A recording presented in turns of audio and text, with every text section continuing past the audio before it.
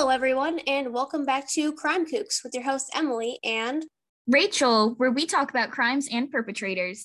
Today, we are going to talk about the Hollywood Ripper, a killer who has claimed to have killed more women than the police know of.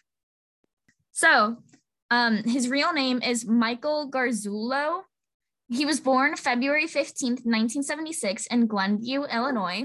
So that is actually going to be the day that we drop this, which I think is so funny. I mean, we did perfectly plan it. We did. All for his birthday to celebrate, you know?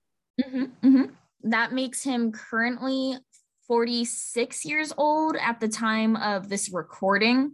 So right now he would have been 46 and he's turning 47 the day we post it? Yeah, he's 45 right now. So the day we post this, it will be his birthday, 2022, February 15th. He will be 46. Ooh. Yeah. Young. He is young, which means his murders are very, very close to our age. Like the year you were born, he killed his third person. Third person? I think it was third person. Nope. It doesn't matter. Well, it does matter, but we'll get into that in a minute. So he attended Glenbrook South High School, and he was a football player. He was friends with Doug Picacio, the brother of his first victim, and he was known in the neighborhood as a short-tempered, violent bully. He moved to LA in 1998, and while he was there, he worked as an air conditioner, repairman, and a plumber. Is that like how he met his victims? It's how he met two of his victims. So we'll actually find out that whenever he was younger, he killed someone while he was in high school, and then the other two women were in LA. Interesting. Yeah. When I tell you it was difficult to find stuff on him, I mean, I could fit his entire wiki page on just one, there was no need to scroll. So did he only kill how many did you say he killed? He killed 3 women and attempted to murder another one. Okay, so he's barely a serial killer. Not to be like that, but 3 is technically the cutoff. That's what I'm saying. But he tried. He did. I don't see why you would apologize either. It's not like that's a good accomplishment. Well, no, I'm just trying not to minimize because he did still kill 3 people, but I'm just saying that's the minimum. I know. He tried to make it 4 though. That makes it sound really bad. Anyways, so he was known as the Hollywood Ripper, the Chiller Killer, and the Boy Next Door Killer. In my personal opinion, I think he should have been called the Sloppy Slaughterer because he was really sloppy with his work. Did he leave evidence behind or something? Oh, yeah. Okay, well, then that makes sense why he caught so soon. Yeah. Let's start out with our fun friend, Trisha. She was in high school. She died on August 14th, 1993. The 18-year-old girl was killed on the side door of her home. So, you know how some houses have, a door on the side of their house? Yeah, so I figured a side door was. Well, I just wanted to make sure because some people would be like, what the actual frick-frack paddywhack is that, you know? Yes, in those exact words. Yeah. Wait, so she was killed as she was going in or going out? As she was going in. So she had been hanging out with some friends. And between 1 and 2 a.m., someone had approached her as she was entering her house, twisted her left arm, snapping it, and then stabbed her 6 times, all being in the heart, the lung, the abdomen, the arm, the collarbone, and the back. Wow, just everywhere. Yeah, man, obviously. So one thing that's important to note about stabbings is because it's so violent, it's typically someone the victim knows. Yeah, so this is the victim who had the brother that he knew. Right, exactly. And we'll get into that. So her dad had found her the next morning on his way to walk the dog, and both parents were sent to the hospital in a shock whenever they found out because, oh my God, my daughter is laying in front of me in a pool of blood on our front porch. Side porch. Whatever. You said that you were the one who emphasized the side door. I know. But one thing that is very important, which is why I say we should call him the sloppy slaughterer, is there was unknown DNA under her fingernail. And it was not tested until new detectives took over the case for the second victim. Okay, so basically what you're telling me is, again, the reason he didn't get caught so fast is because of sloppy police work. Yes. And, okay, DNA under her fingernail, I feel like that's actually more common than you think. It is. But, so, we'll just, give me a couple seconds. So, Michael Garzullo's DNA matched what was under her fingernail, but no one bothered to inform the family aside from an investigator in 2006. And the reason for that is because if you recall, he is a friend of her brother, and which means he's been in the house a couple of times. So one of the excuses is, it could be DNA from when she was in the house earlier. She touched something he touched, and there you have it. They also attended school together, but they were hardly acquaintances.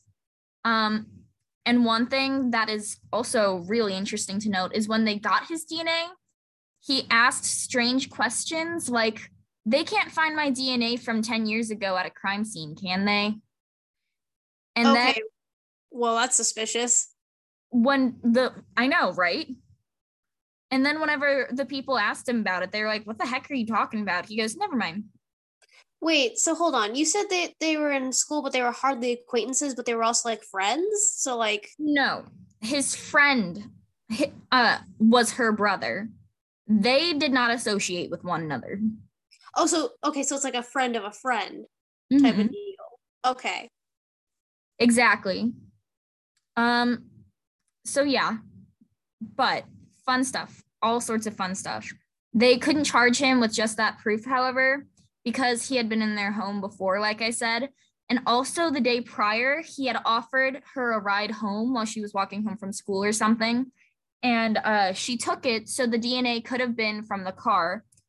Someone else in the car argued that she absolutely had not touched him whatsoever.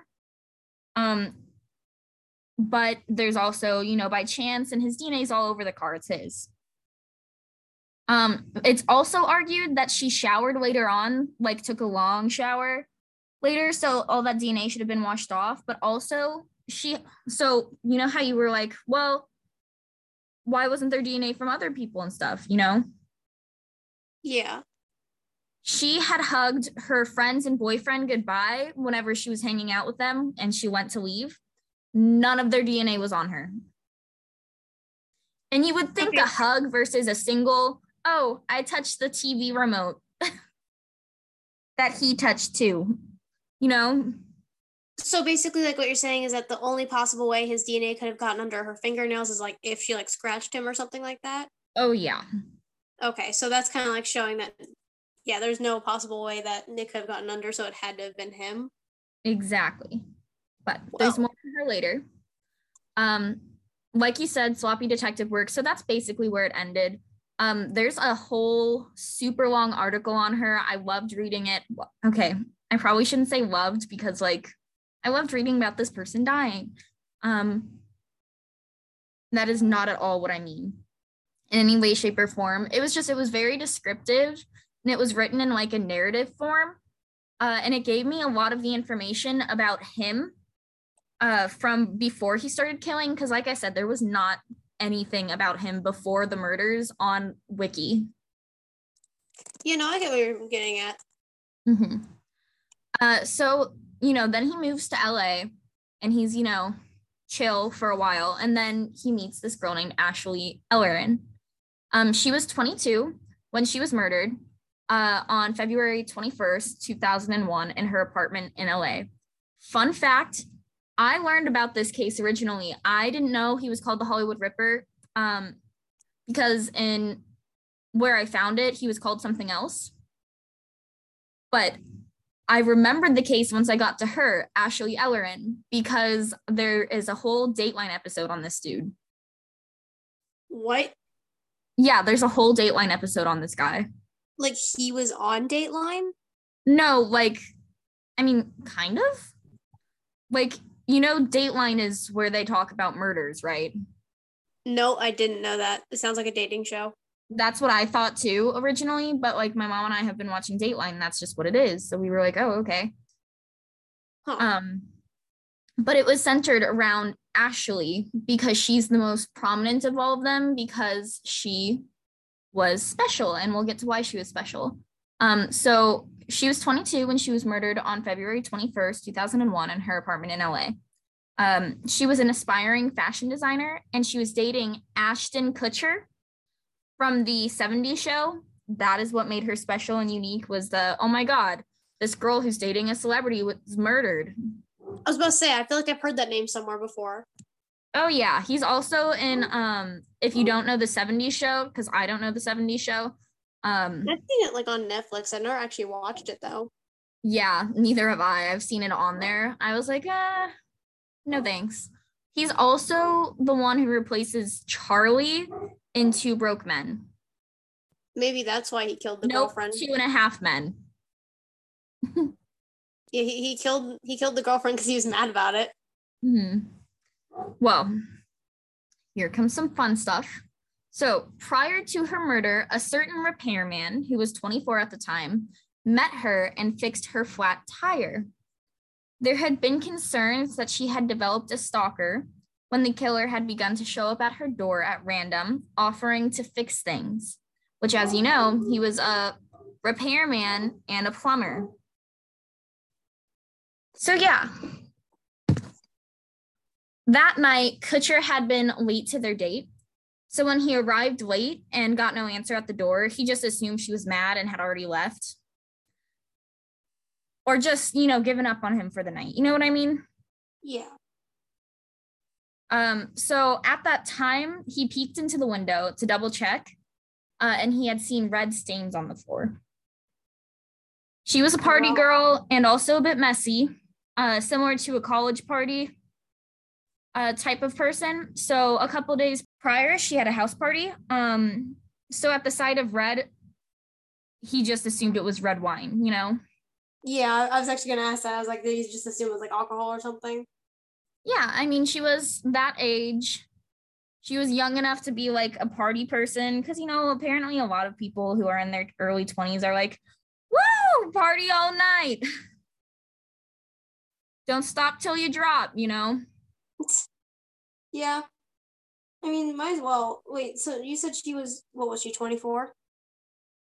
She was 22. Garzula was 24. Okay. Yes. So anyways, next day he found out that it was her blood and she had been stabbed 47 times. I found out that it was she wasn't found until the morning because her roommate had left her keys at her boyfriend's house. When she knocked on the door, she assumed that, the girl was asleep and she just went back to her boyfriend's house. Oh, well, that's great. Yeah, so since she was at her boyfriend's house, she just stayed the night there, went back the next morning. What do you know? Roommate's dead. It's always fun. Yeah. So instantly, Kutcher called the police and told them he had been there because, he was like, oh my God, my fingerprints are on the door. And he was told he was not a suspect. Well, yeah, I wouldn't think so, especially if he only stopped by there like once. And they mentioned she had a stalker, so I assume the police knew. Oh, yeah. Fun stuff. So the next one, which is the year that you were born. Ooh, I feel so special. I know. Is Maria Bruno. We don't talk about Bruno is all that I can think of every single time I hear her name. And I feel bad, but also. Hold on, give me context. Is that a movie? Oh, We Don't Talk About Bruno is the song in the new movie from Disney, Encanto. Oh, yeah, I haven't seen that. Yes. Well, it's a good movie. You should try it out. But anyways, so Maria Bruno is a 32-year-old woman of LA, and she had 4 kids before she died December 1st, 2005. She was recently separated from her husband, and having just moved into her apartment, she chose specifically because it was very secure and safe. She had just gone to sleep, and the killer broke in through the kitchen window. Oh, well, that's So unfortunate. just so happened that her neighbor was a man named Michael Garzullo. Really? You don't say. Yeah, isn't that interesting? Very. She had been stabbed 17 times and was mutilated. That being that he had almost completely removed her head, and he had chopped off her chest, putting some of it in her mouth. Like her own chest? Yeah, like her chest, like. Oh, okay. What the? Yes. The only thing that was like weird is they found a blue medical booty outside her apartment. Wait, More like, on that later. yeah, okay. Wait, is that like one of those things that you put over your shoe to like keep the blood from getting on it? I think so, and then that would make like a lot of sense. Well, yeah, because you didn't. Well, that would still create footprints, I think. Mm-hmm. Mm-hmm. I don't know. It must have been, I guess, for his shoes. Didn't want to get, ruin his new shoes or something. Right. I don't know. I thought it was weird that he had a booty. It could be like something else, but I knew you were gonna laugh when I said that. I'm sorry. I'm sorry. It's okay. But yeah, okay. No, never mind. It's okay. I'll shut up about the booty. Okay. Thank you. His last victim was Michelle Murphy. She died on Monday. Well, she did not die. This is the one who is still alive. Or at least she survived.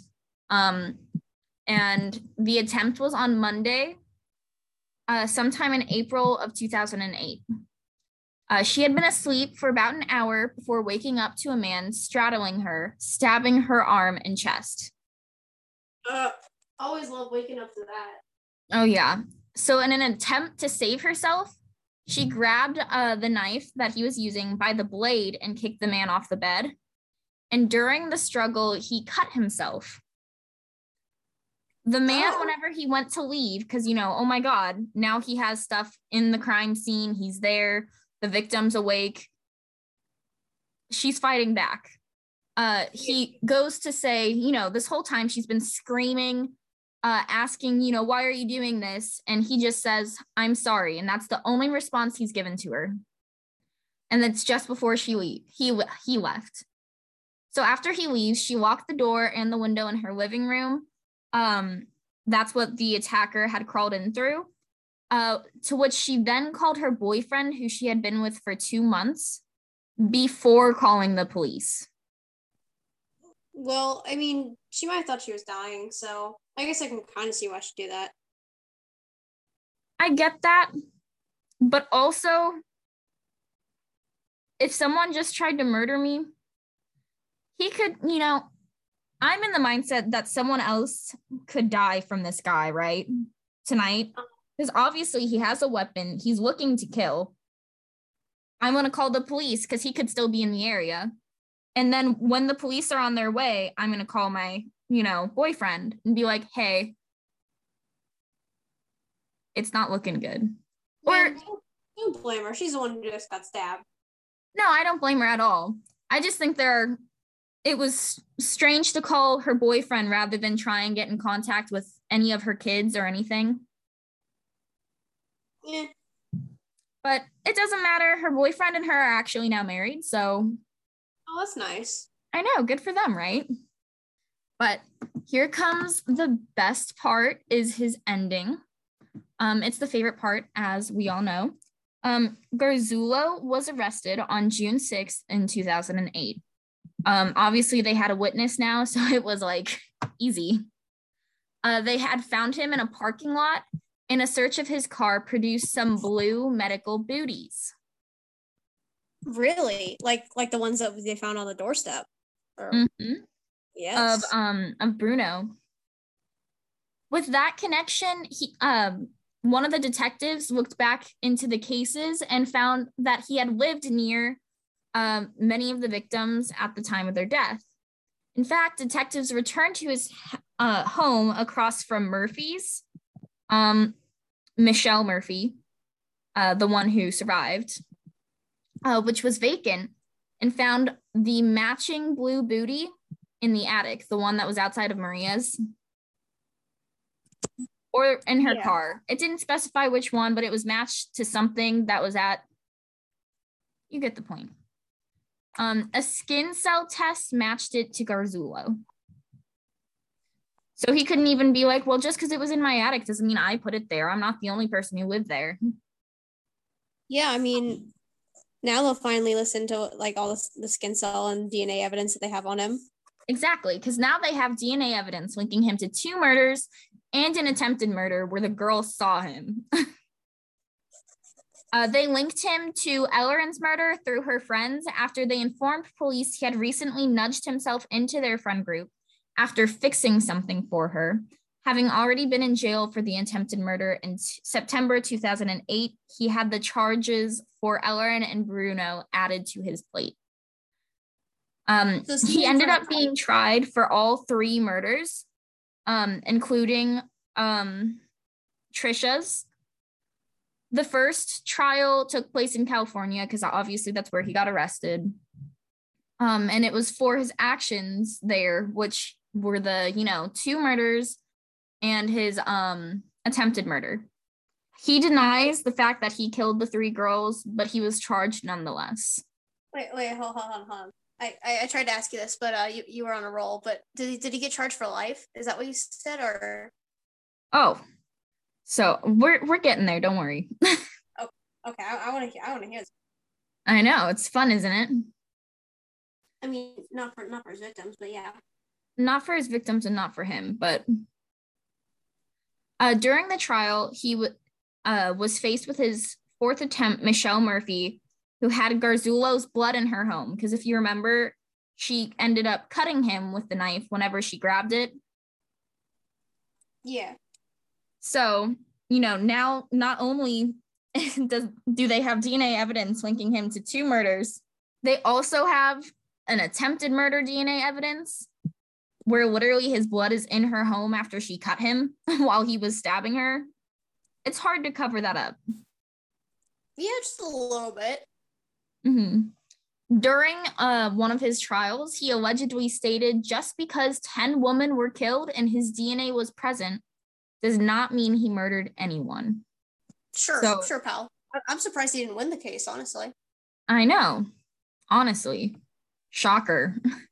But then the question is, did he say that just to throw people off and make them live in constant wonder? Or did he actually kill 10 people? I don't think he's making anyone wonder. Yeah, fair. This guy, he doesn't sound very intelligent. Well, they never are.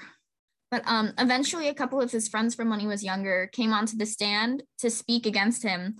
One stated that Garzullo said, "I stabbed the girl," and the other said that he left a victim on the step for dead, on the step on the side of a house, for instance. Both were in reference to Trisha's murder. So yeah, now that 2 friends have said, on top of his reputation back at home, all of the DNA evidence they have against him, the literal victim who got to see the man's face, I mean, he's done for. They did give him a death sentence in Illinois, but his punishment, no, not in Illinois, in LA. California gave him the death sentence. In Illinois, he got just prison time. But I figured the death sentence was more significant. Yeah. Yeah. But yeah. So he's just vibing in prison right now. Yeah, literally, he is. He's vibing in prison right now. He's going to turn 46 the day we drop this in 2022. I'm still so excited that we're doing that. It's kind of ironic that it lines up. But yeah, so a lot of death could have been avoided if Trisha's case had been handled properly the first time. Like you said, there was a lot of sloppy work with the detectives, which is not thrilling in any way, shape, or form. Because if Ellerin and Bruno could still be alive, and Murphy wouldn't have, the trauma of someone trying to literally murder her. So basically, like pretty much every other case we've covered, if the police had been maybe a little more careful, then it wouldn't have turned out so bad. Mm-hmm.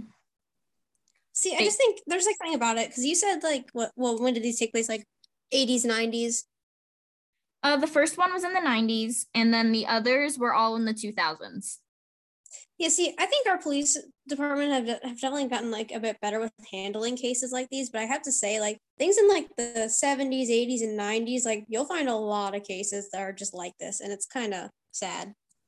I know. I'm just surprised because, the ones in like the 50s and in like the 70s, 60s, there was like a lot going on, like Cold War stuff like that. So it makes like sense and all of that for police work to be a little shoddy because they've got, all this other scary stuff happening. Yeah. But I don't think I know of anything that was happening in the 90s. Yeah, I'm not a history buff. I'm no history buff, so I can't tell you. Yeah. But, I mean, like I said, we all know brutal knife murders are personal, so they really should have looked into more people that she knew. But whatever. Anyways, I hope you all enjoyed this episode of Crime Kooks and tune in next time to hear about the I-70 killer. Yes, I'm very excited for that one. Emily's thrilled. We're going to have a guest star. Again, I'm Rachel. And I'm Emily. Don't be stupid. Stupid. And stay safe. No. And stay safe. No. Okay, wait. Hold on. 3, 2, 1. Don't be stupid and stay safe. Good enough.